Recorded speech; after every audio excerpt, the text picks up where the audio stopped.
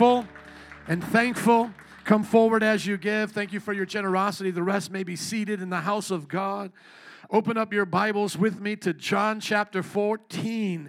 How many are excited to get back into this message?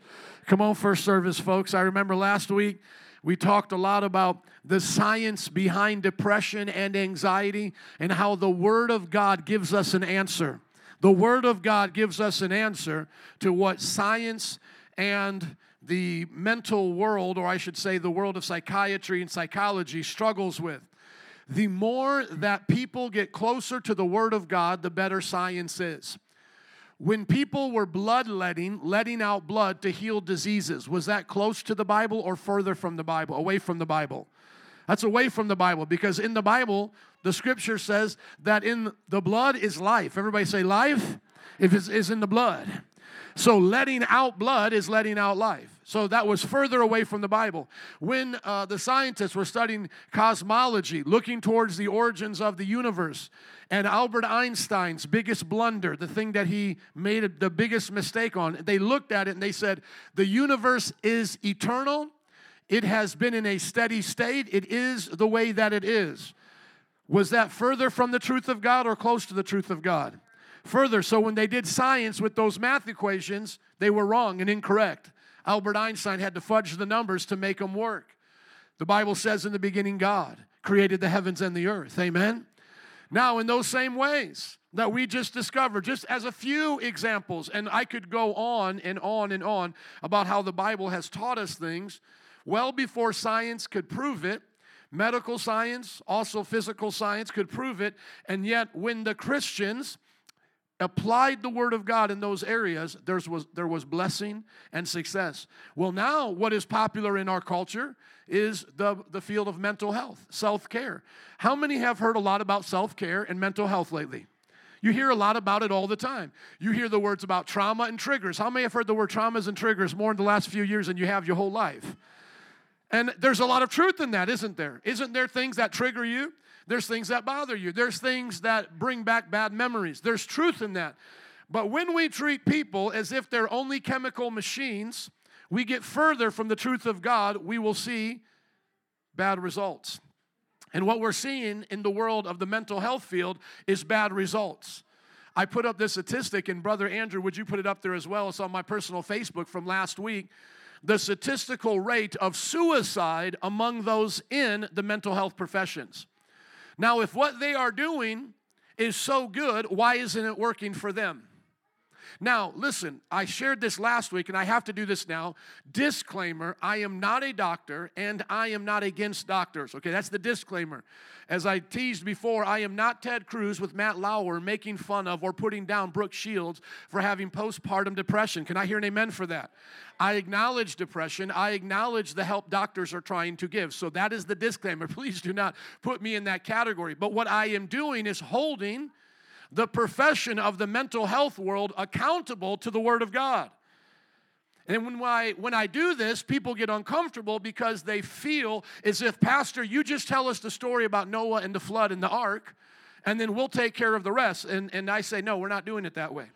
We're bringing the Bible to our culture. We're bringing the Bible to the conversation of this world. And one of the biggest things that needs to be exposed in the psychiatric world is that the mental health professionals themselves at a higher rate, I believe 6 times higher rate, are more sick than the average population of the country. That needs to be dealt with. We need to stop and ask ourselves, why are we listening to them without a critical mind? Now, I know many of you here, you trust the Word of God because you were brought up in it, and you haven't struggled with mental health. That's going to be further down, good sir. And you haven't struggled with mental health. And this may be not that important to you, but those Christians who have struggled with mental health, this really concerns you. And so that's why I'm saying I'm not a doctor. Doctors will affirm to you good mental health if they're good doctors. In other words, if you feel you are in a position that you need a mental health doctor and you don't feel that they're adequately serving you, we as a church will be an advocate for you.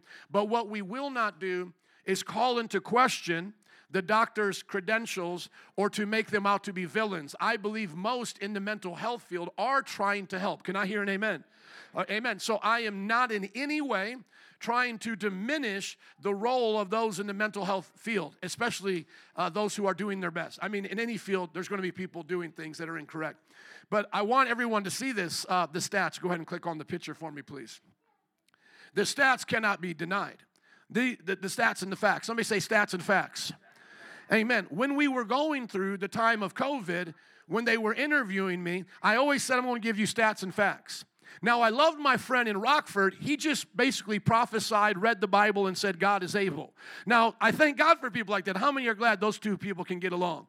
Amen. He would just come on the show and say, God is able. I know God's a healer. God's going to protect me. I got a word on this. I'm still having church.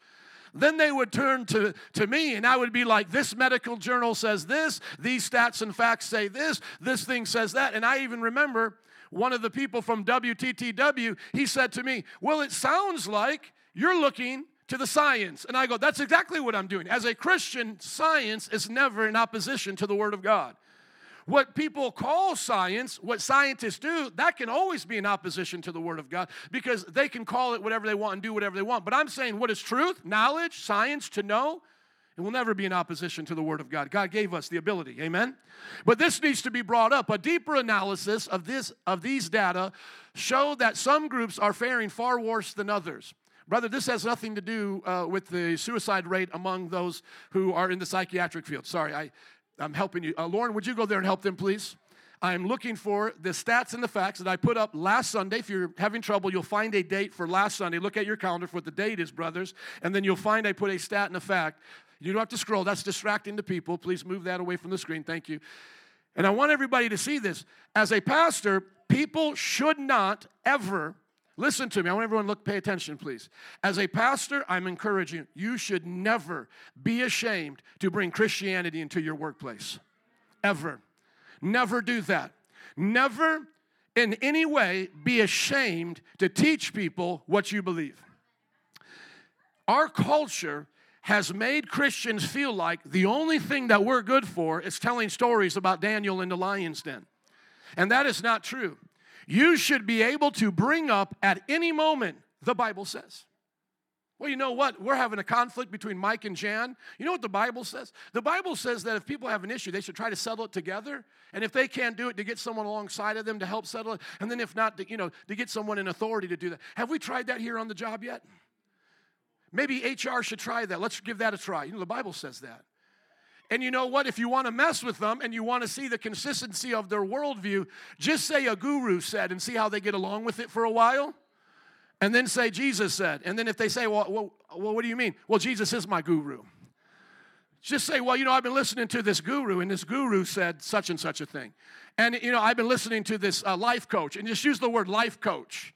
Guru, life coach, and see how they react. And then at a different point, say Jesus and see the reaction. Amen. Then you can see how consistent they are. Because they'll accept more than likely, if they have an attitude with this, they'll accept what a guru has to say. They'll accept what a life coach has to say. But the moment you say the Bible says, there's an offense that comes. So I just want to encourage you, don't ever keep your worldview out of your job, out of your workplace, students out of the school.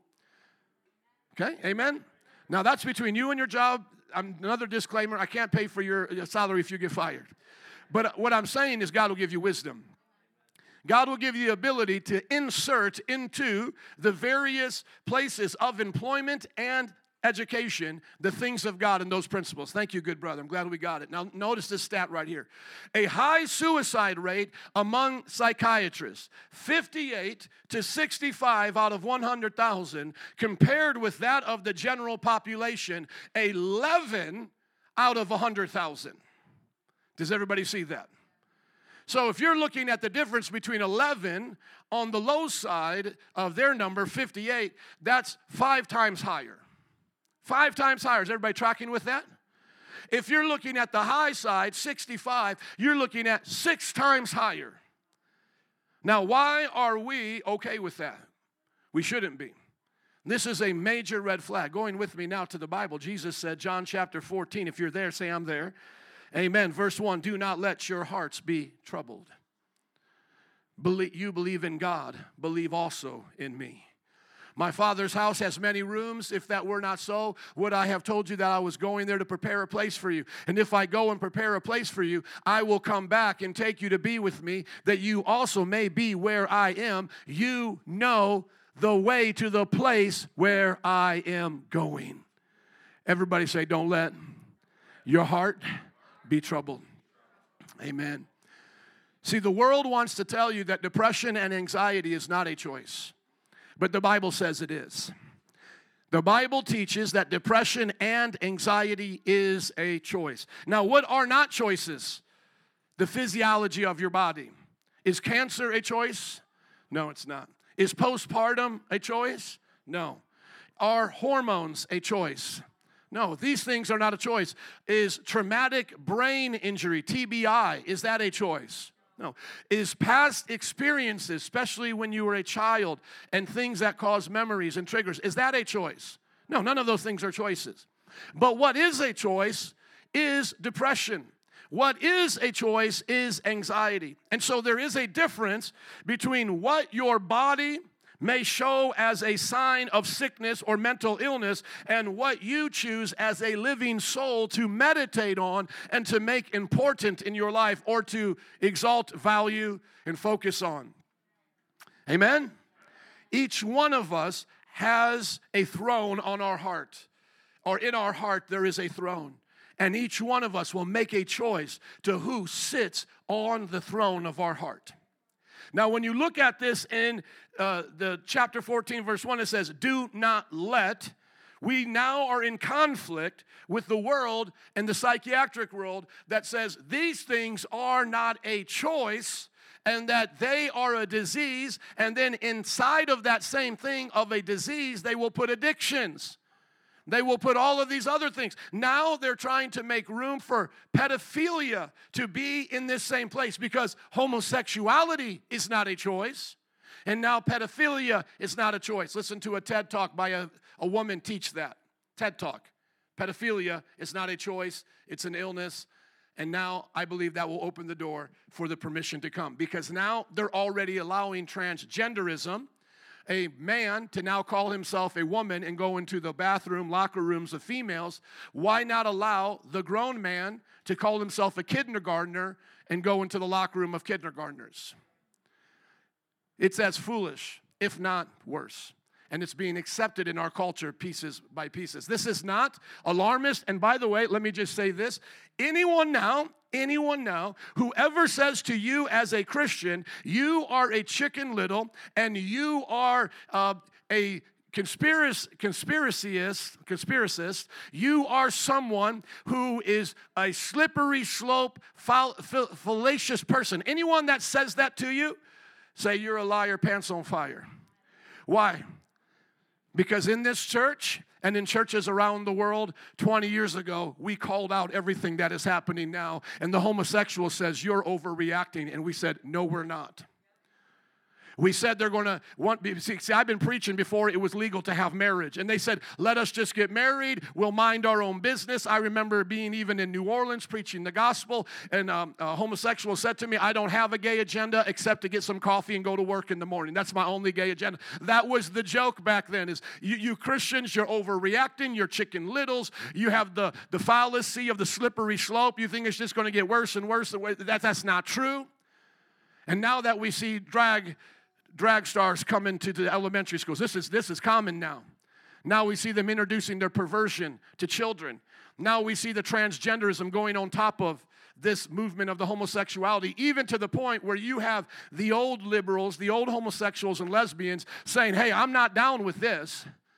Now, of course, they have an inconsistent worldview, but they're raising up their hands saying, hey, we need to put the brakes on some of this transgenderism. I mean, we wanted to get married as adults, but you're messing with children.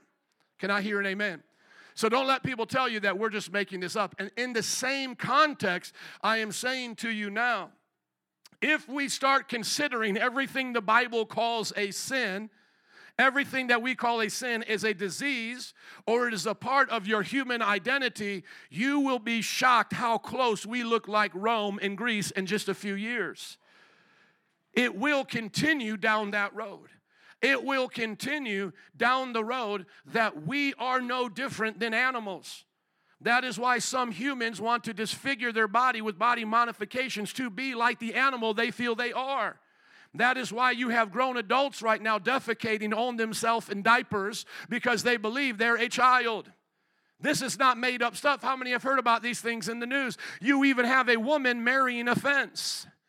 You have people marrying objects. Why? Because when you say everything, it's just the way that you are, and you accept it that way, and then you just go with it. And by the way, I was looking up a church that I had heard on YouTube, and I put in their name. I won't tell it to you, but I put in their name, and there happens to be another name of that same church in Chicago. So I put in blank church Chicago, and I went to a church that had the same name, and it was in Chicago. And the moment when it appeared, and I'm not saying I got the best gaydar, but, I can kind of understand just from a few looks, when someone's, flying the rainbow flag. And as the music and worship was playing in the background, I'm like, oh, yeah, these are gay men. And I'm like, what church did I just pop onto? So I clicked through the church because I'm interested in this now. I'm nosy, I'm just going to do my exploring. And I click on it, and it's a gay-affirming church. A couple hundred people on the south side. These are getting more and more popular. How many know what I'm talking about? And listen to me, I have nothing but love and honor and respect for the human dignity of those in the LGBTQ community. I have respect and honor for them. I love them, but I hate the sin. But here's my thing, is that when you now approve of that and you put that in the gospel context, you are not allowing the Word of God to transform your life anymore. Your life is now transforming the Word of God. We are now no different than the idolaters of the past who are not worshiping a God who made us in His image. We are worshiping a God that we make in our image. The image of God that the American church, many of them worship, is the image that they make. The God that they say they're listening to is really the vain imaginations of their own heart. And the Bible that they submit to isn't that which came through the prophets of old. It's that which comes from their friends and from their culture. And when it comes to our mental health, we cannot give this up, dear brothers and sisters. Now, brother, if you would like to put up there for us, please, the stats and facts of pastors who deal with depression. Because let us not just put out the profession of psychiatrists. Let's talk about pastors in the pulpit. Pastors who are supposed to be encouraging you to live holy, to live a dignified life unto the Lord and find respect and value in all that you do. They themselves are struggling at higher rates than most of the people in their own congregation. Why is this happening? Why are the healers themselves sick? I thought pastors were supposed to be an example of a good life, a life full of joy and peace. Thank you, good brother. And just click on one picture and it should allow us to go through the rest. Thank you. One of the alarming findings is that 46% of pastors under the age of 45, and I just got out of that last month. I'm 46 now, so I would have been in that. 46% of pastors, almost half, under the age of 45 say they consider quitting full-time ministry. Why is that? Because they're suffering. They're mentally in despair. It's not because they can't physically do the job of a pastor. It's because they're mentally under attack. And 34% of pastors 45 and older, so now I'm in that group, the statistics a little bit better. Only 3 out of 10, they've been around, they've taken a licking or two. Now go to the next slide for me, please. Here you see a pastor who works with other pastors, helping them deal with their depression. Here's what it says about their depression here. It's really hard to find a true friend when you're a pastor. When you have no one to talk to about your struggles and questions, life can get lonely. That is why this organization has been a godsend to me. I get to ask questions in my struggles in a safe place. And now go to the next one. This is how they feel. A recent survey from Lifeway found that nearly 1 in 5 pastors deal with depression to some degree. So that means if there's 5 churches, 1 out of 5. If there's 5 pastors on your staff, 1 out of those 5. Thank you, my brother. Why? Why are pastors in such a struggle and such a mess? How can we teach you if we ourselves are not being taught by God Himself? How can I help you not let your heart be troubled if my heart is troubled all the time? How can I encourage you to find peace through your struggles if my struggles are weighing me down? In other words, what do you do when your counselor needs a counselor? And isn't it something how popular it has been made now to go to therapy? You go to therapy like I go to church. Why don't we swap for a minute and see? Well, I wouldn't swap, but I would say, let's compare for a minute and see what's better, your therapy or my church. Amen. They make fun of your pastor. They make fun of your life group, a lot of people in the world, and yet they're paying someone $200 an hour to hear their troubles, and they're just a statistic away from blowing out their own brains. Be careful when you talk about the church of God. Let me talk to this culture. Be careful when you say you do not need God. Be careful when you say that the ways of old, the ways of God are no longer important or valid. You will find yourselves in a lot of trouble. And I give that warning to this culture. You are sick. You are in a place of devastation because you have not built your foundation on the Word of God.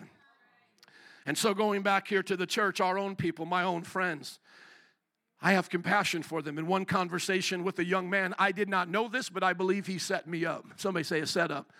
I believe it was a setup. So he said, in my mentor's house, on the couch of my mentor's house, tell me again what you think about depression and anxiety. And so I began to teach what I'm teaching now. The pastor then came back and held to me his medication and said, I take this. Is there something wrong with me? And it was for depression. He set me up in the pastor's house. Now, I didn't take any problem to that. I'm always ready, in season and out of season. And then this is what I said to the pastor. My point still stands. Now, just disprove it then. Your experience of being a great person, loving Jesus, and saying you still are depressed, that doesn't take away from what I said depression and anxiety is. You could have been masturbating before you came down here and still been a nice person. Are you listening? And I don't mean to be rude and trying to be vulgar. I'm just saying, how many know people who look at porn that are nice? And I'm not trying to say that it's all sin. I'm just saying that if you can go to the extent and still sin and be a great person on the outside. Jimmy Swaggart, see, I went to Bible college in New Orleans, and Jimmy Swaggart fell in Baton Rouge, and some of my professors were there during that time. When that man was getting prostitutes on Airline Highway, altars were filled. What do you say about that? What do you say about God still using Samson while he's living the life of an immoral person? What we say is that gifts and callings are taken away just because someone sins instantly. Gifts and callings, according to the Lord, are without reproach. He'll let that gift remain there. And he'll honor even his word, even if it comes through a donkey. Amen? He'll honor it, so no one getting saved during that time of Jimmy preaching while he's going to see prostitutes should be under the idea that they bought into something that was fake. No, it's just the person that was bringing the word was a hypocrite. The idea of this is called the genetic fallacy. Where you get your information from does not determine whether or not the information is true. In other words, think of the worst person possible in your mind, a pedophile, a murderer, and imagine they haven't been caught yet, but you're lost and you need directions. If that person gives you directions, and it's true and it's right, is it right despite their character? It's still true, isn't it? Does their character mean that the directions they gave you is incorrect? No, see, that's called the genetic fallacy when you attack the message because of where it came from.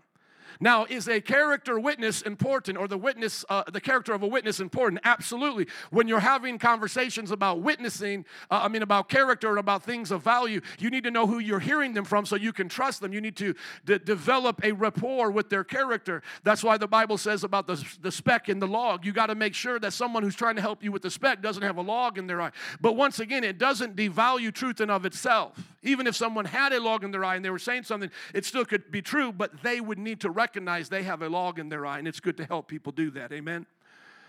And the problem with our culture is they don't want to recognize that they're broken.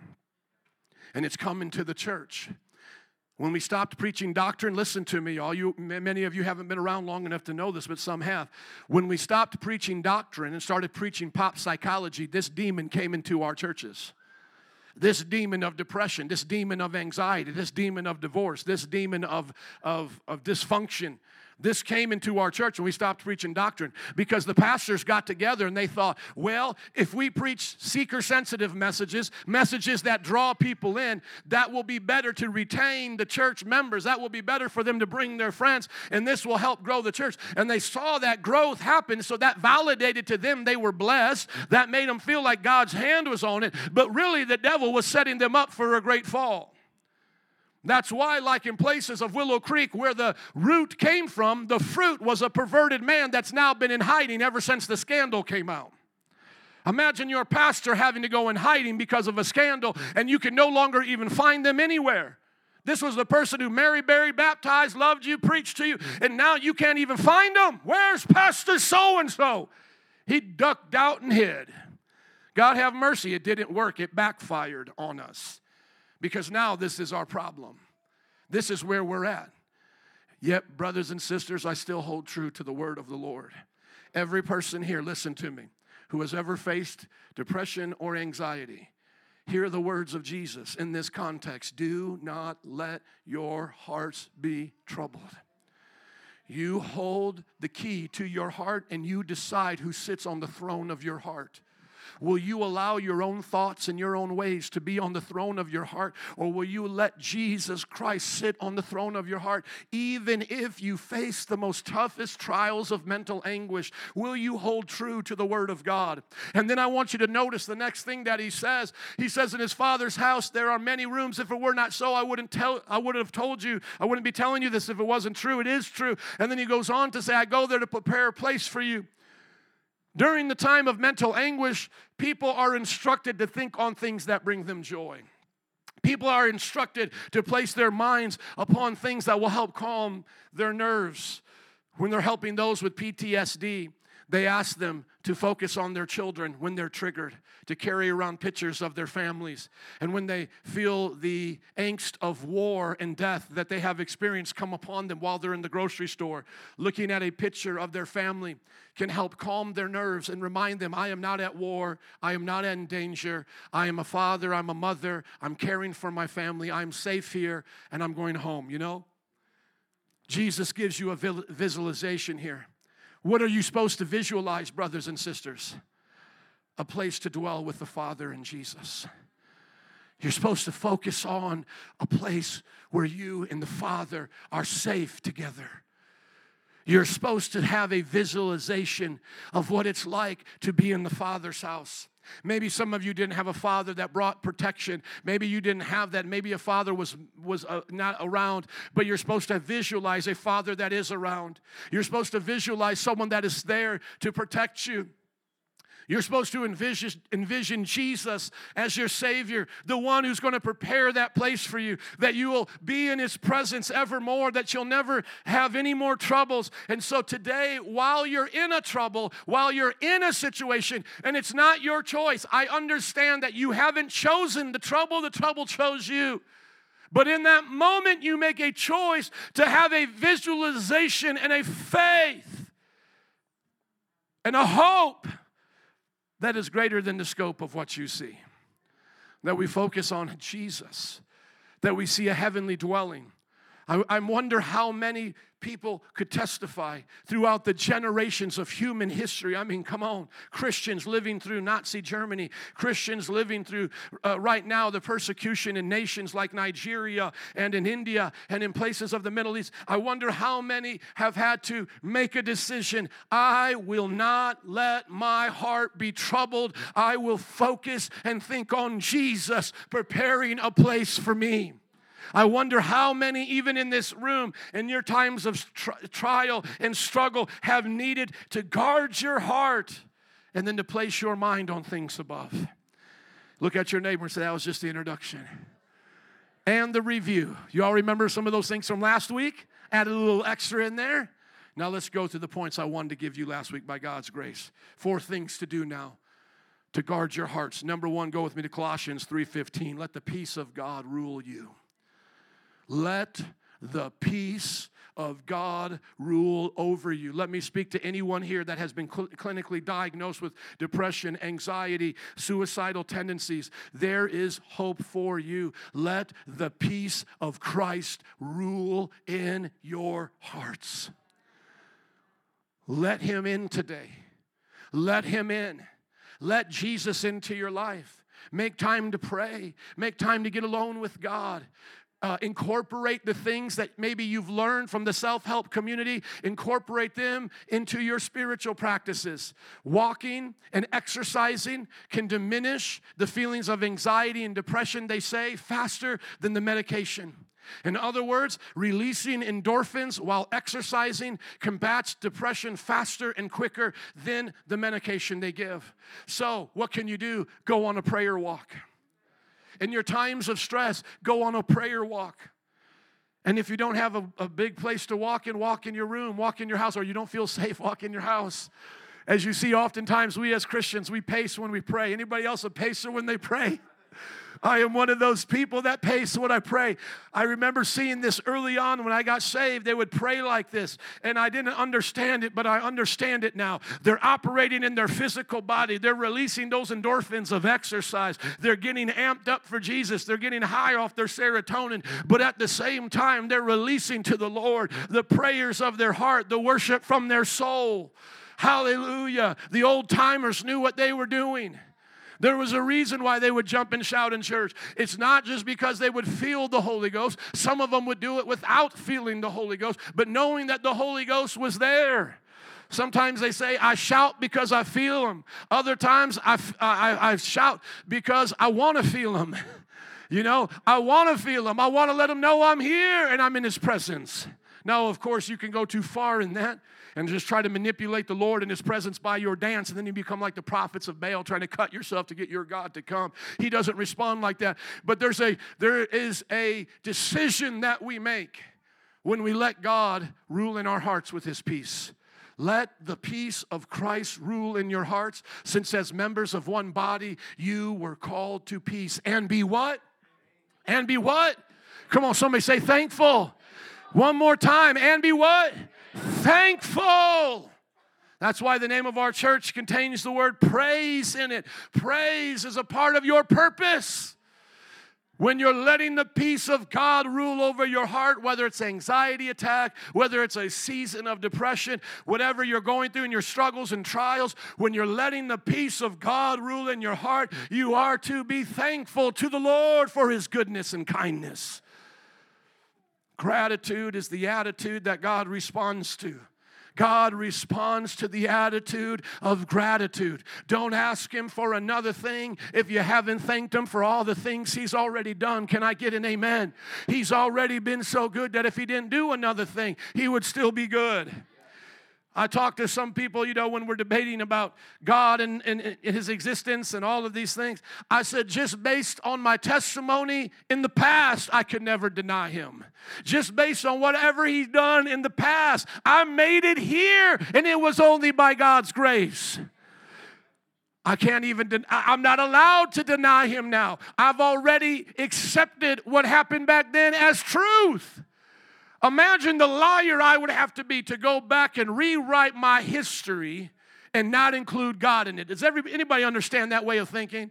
They want me to deny Him now. How could I deny Him now when I would not be here if it were not for Him? I can't even do it. I'm here as a result of what God did in the past. In other words, the past Joe would slap the present Joe trying to deny Him upside his head and say, what are you doing? You can't deny Him. How you think you got here? You got here for what God did on those days. People think that our faith is weak because we have to get together every week and sing about it and talk about it. They say, well, scientists don't do that. You don't do that about math. You don't have to convince yourself every day math is true. You don't have to do that about science. No, my friends. We're not here to convince ourselves over and over it's true. I'm here because I know it's true, and I'm so thankful that it's true, and I'll sing about it because I know it's true, and I shout about it because I know it's true. Are you listening to me? And I want everybody else to know how true it is. I'm not trying to convince myself up here. I'm out here because I'm already convinced. Hallelujah. I'm not brainwashing myself in that way. I've already been brainwashed, made cleansed by the blood of the Lamb. I know something happened to me. I know that God changed me. I know that God saved me. I know that I have peace in my soul that I have never had before. Sometimes I meet backsliders and they tell me their sad old story. It reminds me of the country song, they got a tear in the beer and I'm missing you, dear, wishing you were here. Something like that. I don't know. They got a tear in their beer, sister, and they just want to tell me their sad song and how God didn't do this or that and how this person did this or that and this is what I don't believe and all these things. And I just share with them the truth. Let every man be a liar and God be true. You understand what I'm saying? Don't trust your wicked heart. Don't trust it. Your heart can lie to you and deceive you. I would rather say I messed up. I would rather say I don't understand something. I would rather say there's sinners in the church than to ever put it back on my Creator. Because how do you get around the fact that the universe is still here sustaining itself? How do you get around the fact that we are still living souls inside of bodies? Have you ever had an existential crisis or an existential deep thought? You are just a skeleton with a bunch of flesh and goo up in here, and you're thinking and feeling, believing you're important. Have you ever had that thought hit you? You better run back to God before you get lost in it. You were fearfully and wonderfully made. Hallelujah. You will, I'm telling you, they know it to be true because I see it all the time, and people will send it to me on Facebook.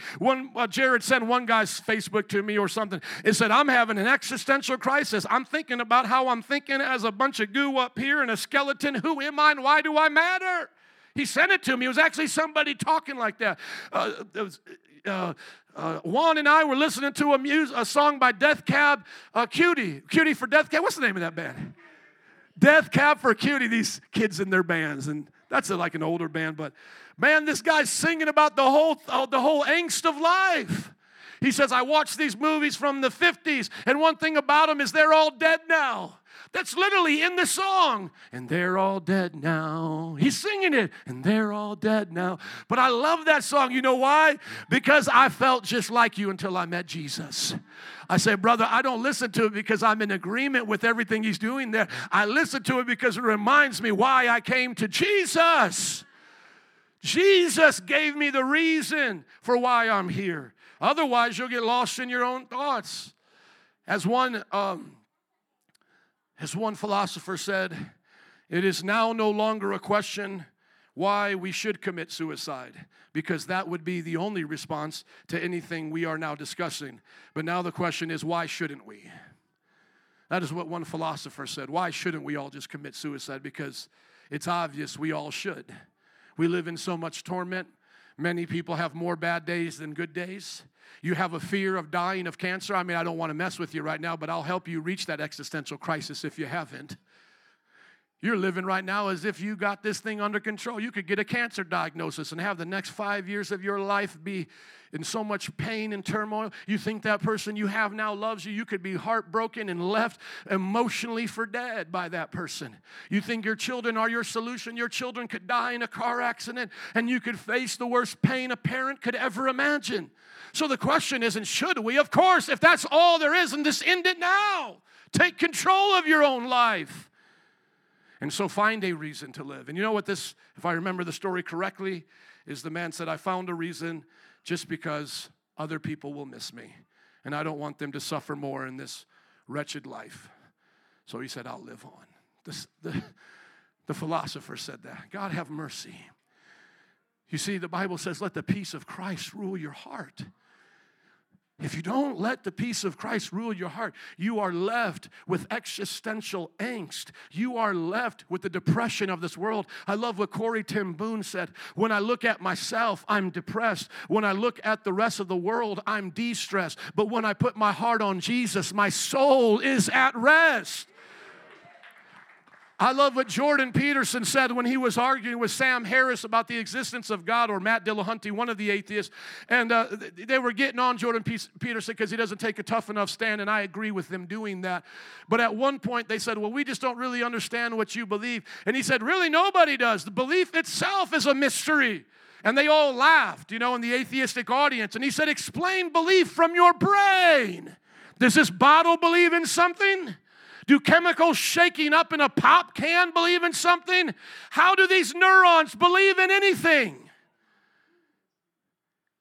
He was blowing their mind, and they didn't even know it. He was being introspective and saying, I haven't untangled the web yet. I don't know all of my beliefs. And he was quoting in his own words what Scripture had already said. The heart is deep. Who knows it? It's like a well, a wise man to draw it out. He needs someone to go to the depths of his well and start drawing things out and help him discern. That's why, dear Christian, when you're preaching, never try to argue somebody into Christianity, because the Muslim can come next and argue them out. You don't win people to Christianity by the strength of your argument or by the power of your rhetoric. You do it by bringing them to their heart to discover what God has already been saying. You help them see that the breadcrumb trail has been there the whole time. That God has been speaking and drawing to them, reaching out to them. Please go to Acts 17 at Mars Hill when Paul quotes the poets of the atheist and the unbeliever and the pagans. He says, all of us are made in His image, all of us in Him, and we live and move and have our being. And God made us from one man and put us in our culture so that we could reach out and find Him. Chapter 17, verse 27 of Acts, God did this so that they would seek Him and perhaps reach out for Him and find Him. Though He is not far from any of us. Say, He's not far from us. Come on, He's not far from those in prison today. He's not far from those today in the Belmont and Clark community. He's not far from our politicians. He's not far from any of us. For in Him we live and move and have our being. As some of your own poets have said, we are His offspring. Praise God. Number one, let the peace of God rule in your hearts. Number two, go to Colossians, same book, chapter 3, verse 1, just a few verses earlier. Set your mind on things above.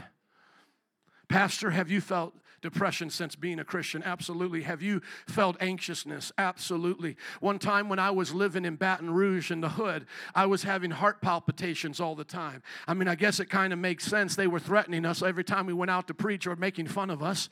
What are you doing, white boy, in this hood?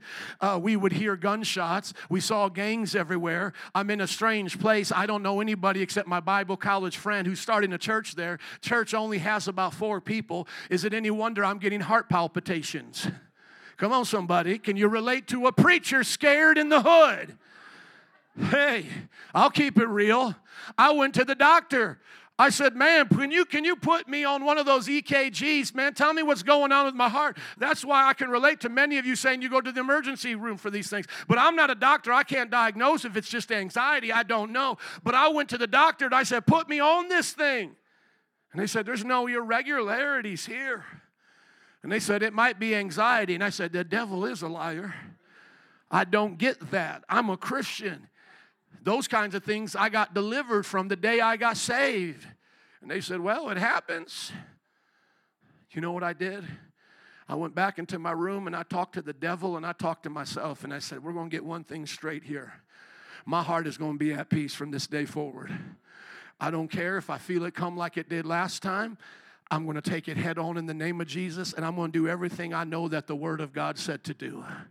And so I don't know if it was a spiritual attack or if it was just my body. I have no idea what happened. But whenever my heart started palpitating and there was nothing wrong, whenever I felt anxious thoughts, I just began to set my mind on Christ, started to be thankful, started to praise Him, started to shout, started to walk back and forth in my room until I would go back to sleep, and then another day, and then another day. And then now when I tell you that story, you say, is it really that true that you could have been there? Yes. But I've been delivered for years and years and years. Won't He do it, friends? Since you have been raised with Christ, set your hearts on things above, where Christ is, seated at the right hand of God. Set your minds on things above, not on earthly things. All anxiety is based on earthly things. Come on, somebody. Every now and then somebody will put a spiritual thing in there, but I would even say it's earthly because it's how the devil's going to mess with you here on this earth. But think about it. It's always about earthly things. It's always about how am I going to do this? How am I going to face this? How can I overcome this? How can I pay this? As they say, worry is just prayer towards fear. Worry is a form of prayer, but it's towards fear. Faith is a trust and a prayer towards God. And so, brothers and sisters, when those things come against you and we need to see that we're raised with Christ. Do you get the visualization there? Do you see what you're supposed to imagine in your mind? Is that you're raised with Christ, that you're seated with Him on eagle's wings. Does anybody remember at the end of Lord of the Rings how those eagles came and picked them up and soared them back over to the eagle, where the elves live? That's how you're supposed to see yourself. You're supposed to see yourself raised up. I'm with Christ. Christ. I'm out of Mordor. I'm soaring now. There's peace now. I can feel the light of the sun now. Hallelujah. Oh, my Lord of the Ring nerds, you got it. You got it. They fought their battle. They've done their job. Now it's time to get picked up, and the great question is, why didn't they fly there to begin with? They had to take all the trails to get there. Why not just take the eagles right there the first time? But anyways, that wouldn't have made that good of a story. But the idea is that God is with us and that He sets us in heavenly places. He puts us at His right hand where He is. Where Christ is, I am. Where I am, Christ is. These kinds of confessions will change you in the middle of your greatest turmoils. God is with me, and I am with God. My mind is set on Him, and He is set on me. He cares for us. He gives us illustrations that are to comfort us in our greatest fears. He says, look at the sparrows of the sky, and how not one of them falls that the Father does not have His eyes on. He has His eye on the sparrow. He has His eye on me. What is another visualization that God gave us is that He knows the number of hairs on your head. And He knows when one falls out. He knows how many you have today. You and I are supposed to sit back and relax and know that God is in control. We never had it in control. It was never ours to control. Can I give you some good news? Numero 7 bambino in the Wyrostic family is on the way. Hallelujah. We have number 7 tucked in the oven right now. Number 7 is in. When she comes in, you can let her know how proud you are of her. She's not here yet. She'll be here in a moment. We had a miscarriage between 6 and 7 before, and she's been bringing that up to me. Pray that this baby comes forth in the name of Jesus. Amen. Like any mother, she has said, be careful how we share, because what if? And I said, no, we won't do that. We're sharing. We're giving that to the Lord in prayer, because I know I have a praying church. Amen. And I stand on the Word of God. But I want you to understand something. My eyes are set on Jesus right now. Number 7. 46 years old. What am I doing here? Seriously, what am I doing here? Some of my friends, they already got snipped. Let's not go into too many details. They said, we're done, and I'm still here doing the thing. How is that? Hallelujah. I was here when we started it. I guess I'll be here when we end it. But no, you know what I'm saying. I've been a part of almost every baby rush in our church. I have like a child for every stage our church has gone through.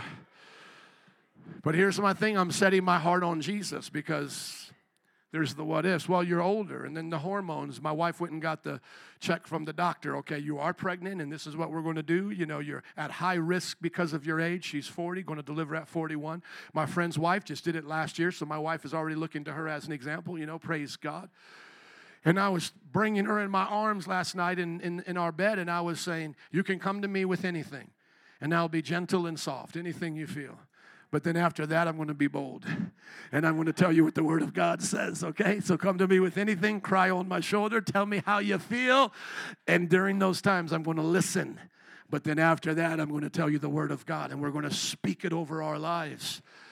And I said, imagine the life that's going to come forth. This person we have not met yet.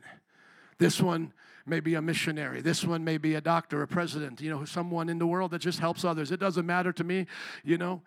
Baker, candlestick maker. Just imagine this person's life now carrying the heart of God wherever they go. Amen. Set your mind on things above. Number 3, set your hope on Christ. 1 Peter 1:13.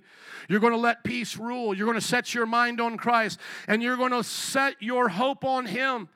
You have to have hope in this world, my brothers and sisters. Even those, and I'm telling this to myself, because early on when I first got saved, I had a fear of death. You say, Pastor, why is that? You're saved now. You know, when I was a non-Christian, I never thought about death, really.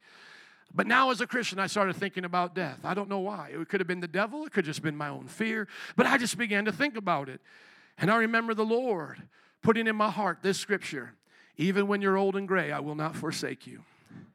And I started to get into my heart what I would do if I or when I turn old and gray and I find myself in those last days.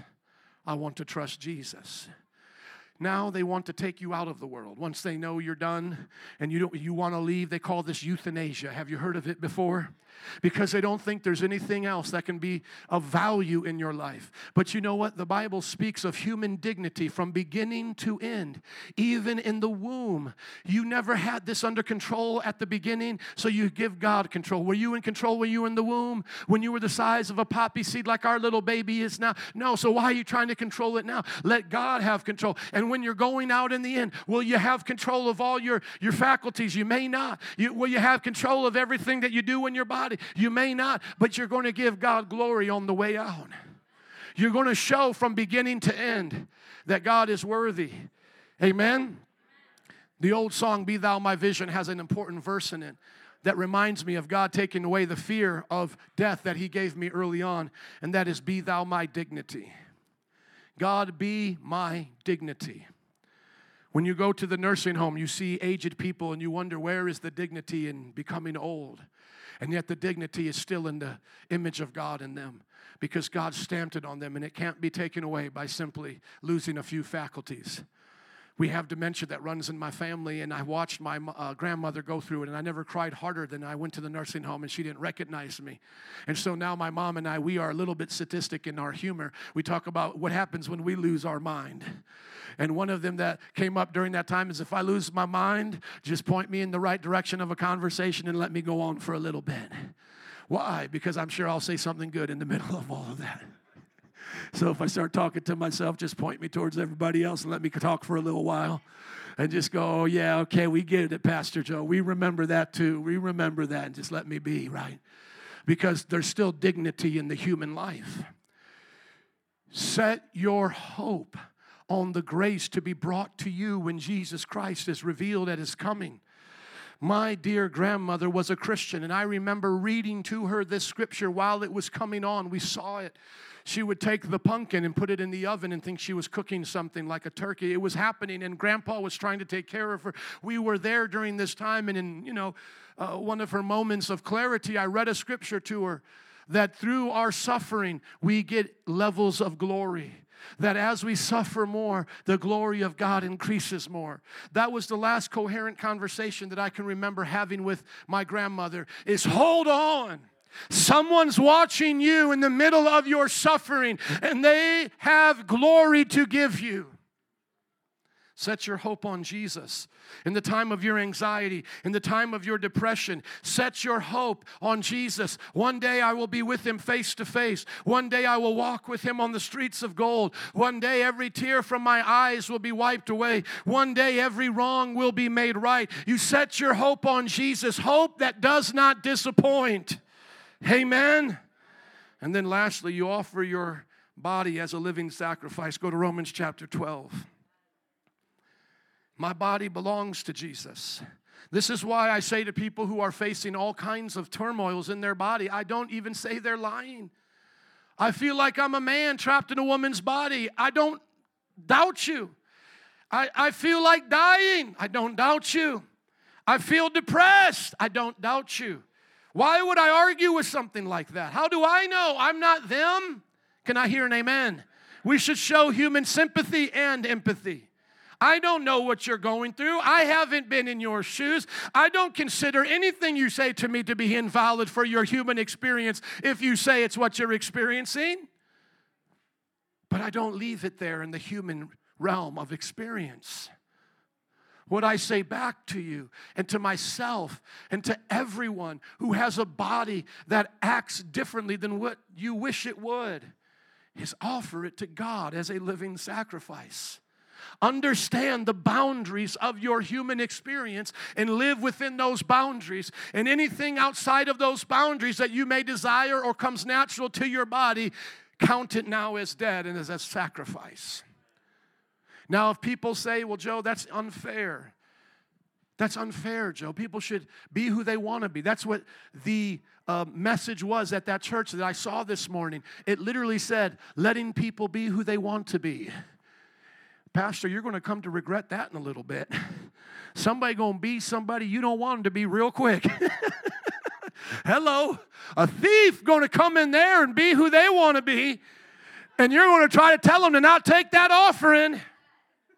A Muslim will say, I want to be a mosque up in here or make this a mosque, and you're going to have to tell them, don't be who you want to be. How many know the world doesn't know even how to be logical?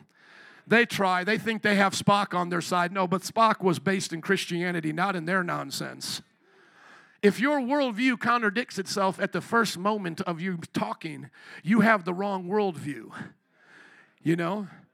Question everything. Well, do I question everything? Right? Come on, somebody. See, they don't even understand. Trust no one. Okay, including you? Isn't that set how people always want to do that? They want to say, trust no one. Everything's a conspiracy. But what if you're in the conspiracy? What if you talking about the conspiracy is a part of the conspiracy? What if I'm supposed to be thinking we didn't land on the moon, but we really did land on the moon? I learned one guy say, if somebody says that to you, we didn't believe we landed on the moon, it's a conspiracy, look right back at him and say, I don't believe there's a moon. Have you watched this YouTube video? This one says there's not even a moon. You know, take their conspiracy to the next level and see if they'll keep tracking with you. You know, but the Bible says that you and I have bodies that are already meant for death now. That's supposed to be a wake-up call to us. Your body, it dies. So why do you trust it so much? Your brain, the chemicals, the organ, it dies. Why do you trust it so much? Why do you trust it so much? That's what not only I have said as a preacher, but the most powerful scientists, one of the best mathematicians in our world from Oxford University, John Lennox, look up his talks, very good Christian from Ireland. When he debates with his scientific friends, he says, by the way, what are you using right now in your debate? Oh, I'm using my brain. I'm using my mind. Where did it come from? From evolutionary processes. Was it guided in any way to bring you towards truth? No, it just had unguided processes to do whatever it did to survive. And then he looks right back at him and says, and you trust him? You trust it? You trust these? You just told me it came from the goo to the zoo to you, unguided, not geared towards truth. Why would you ever trust such a thing?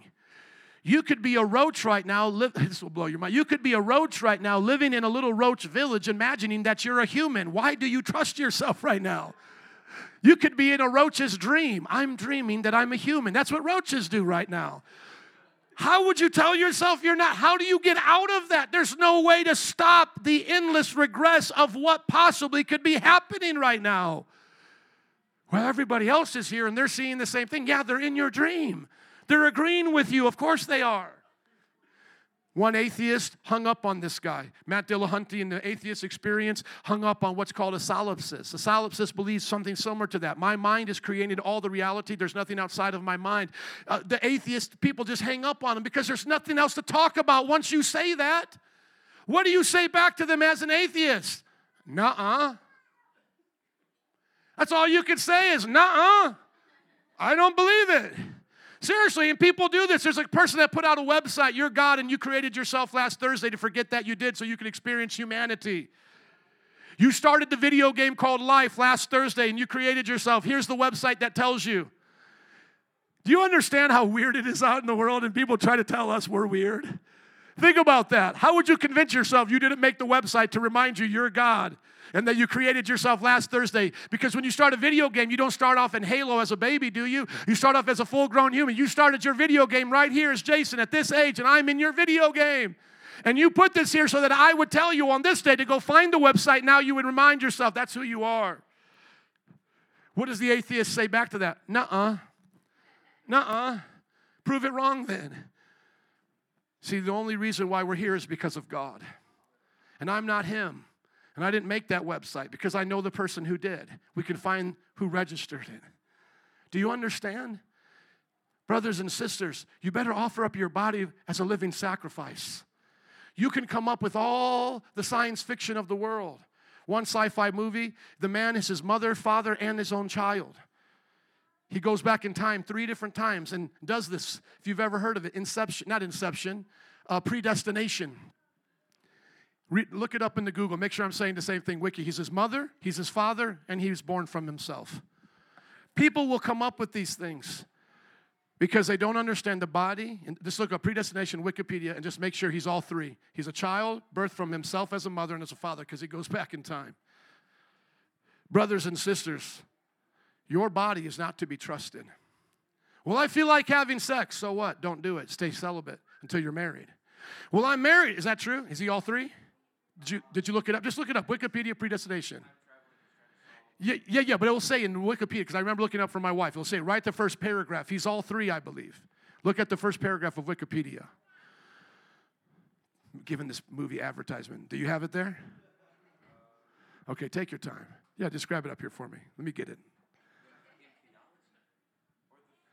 The movie, Predestination. There you go. Thank you. Here we go. Thank you. Let's get to the plot of this. You all want to hear this? Some of you don't. Here we go. Here we go. He has sex surgery so that he can do this. Isn't this crazy? Thank you, Lord, for taking our time to do this. Half kid here. All right, I guess it wasn't Wikipedia where I found that. Find out if that's true on that movie, please. Thank you. Glad you caught that. I just thought about it after I threw it. Why did I throw that? If he doesn't catch this, I'm in a lot of trouble. How many know you think pretty fast?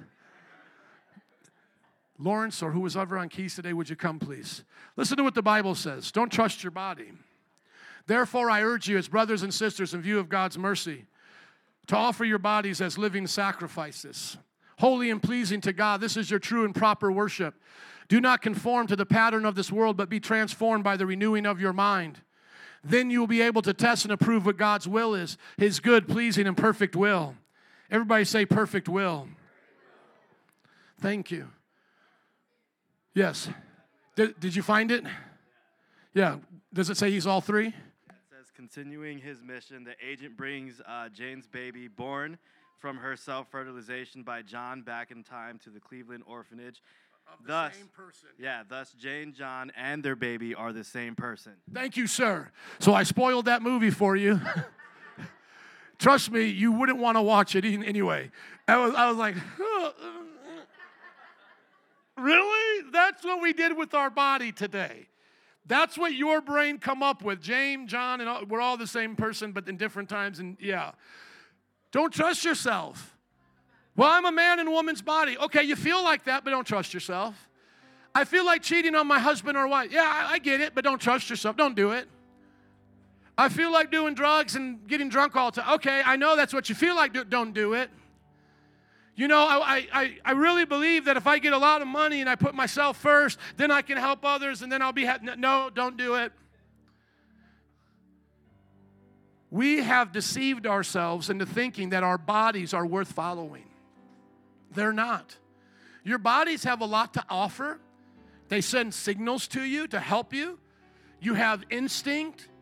You'll pull your hand away from a fire before your brain tells you pull it away. These are good things about your body. But your body is going to die. Your body has corrupt parts of it right now. It is telling you things that are incorrect all the time. If anybody remembers I think it was on National Geographic, the Brain Show. I think it was named that. Brain Games. Yes, thank you. That guy messed me up every time I watched that show. You know, spin something with all these different colors and then take it away. Do you still see the colors? Yeah, I see it, but there's no colors there anymore. Pause the video, go back. Okay, what just happened there? And then he would be like, your brain doesn't know what it's doing anymore. It got too many colors. It can't delete it quick enough. You're still seeing it. Or watch this here. Doesn't it look like I'm taller than this person? And then he walks up and the guy's way taller than him, but it's just a matter of perspective. And you're like, okay, I can't trust myself. But then we want to hear children say, well, I'm a boy in a girl's body, and we want to trust them. No, just have them watch a couple episodes of Brain Games and realize you can't even trust yourself. Brothers and sisters, what do you do with this body? Give it to Jesus. Lord, I give you my body. You set the boundaries. Okay, Lord, you said we don't have sex. A human doesn't have sex until they're in marriage. Okay, I'm setting the boundary. Everything else is a sacrifice. Okay, God, you said that man and woman is how you made us, and that's how we're going to live and die, as men and women. Okay, then help me in my feelings of discomfort in this body. Help me understand this body and to enjoy it for the time that I'm here. Oh, Lord, you said not to pursue greed, but to pursue your kingdom and your righteousness. And then through those things, jobs, money, finances will come together and it won't cost me my soul. Okay, so I'm not going to listen to my boss. I'm not going to listen to these people who try to take away my soul to make money. You can listen to your boss on your job, but not his religious ideas. Do you understand? Your boss's job, your boss's God may be money. Don't serve the God of your boss. When Joseph worked for Pharaoh, he didn't serve Pharaoh's gods. When Joseph was in Potiphar's house, he didn't serve what Potiphar served. You serve the God of your ancestors. You serve the God of the Bible, Abraham, Isaac, and Jacob. Amen? Woo! Come on, somebody. In closing today, let not your hearts be troubled. You believe in God, believe also in Jesus. You have heard him say that he goes to prepare a place for you. In his Father's house, there are many rooms. If it were not so, he would not told you that. But where he is going, he is coming to bring you with him, so that where he is, you and I may be also. Amen? Let's stand up and give it up for Jesus today.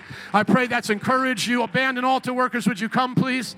I pray that each one of us here will remember these messages during our times of mental anguish. If you're going through that even now as I pray, you can raise up your hands. Father, you see hands raised of those going through any anxiety or depression.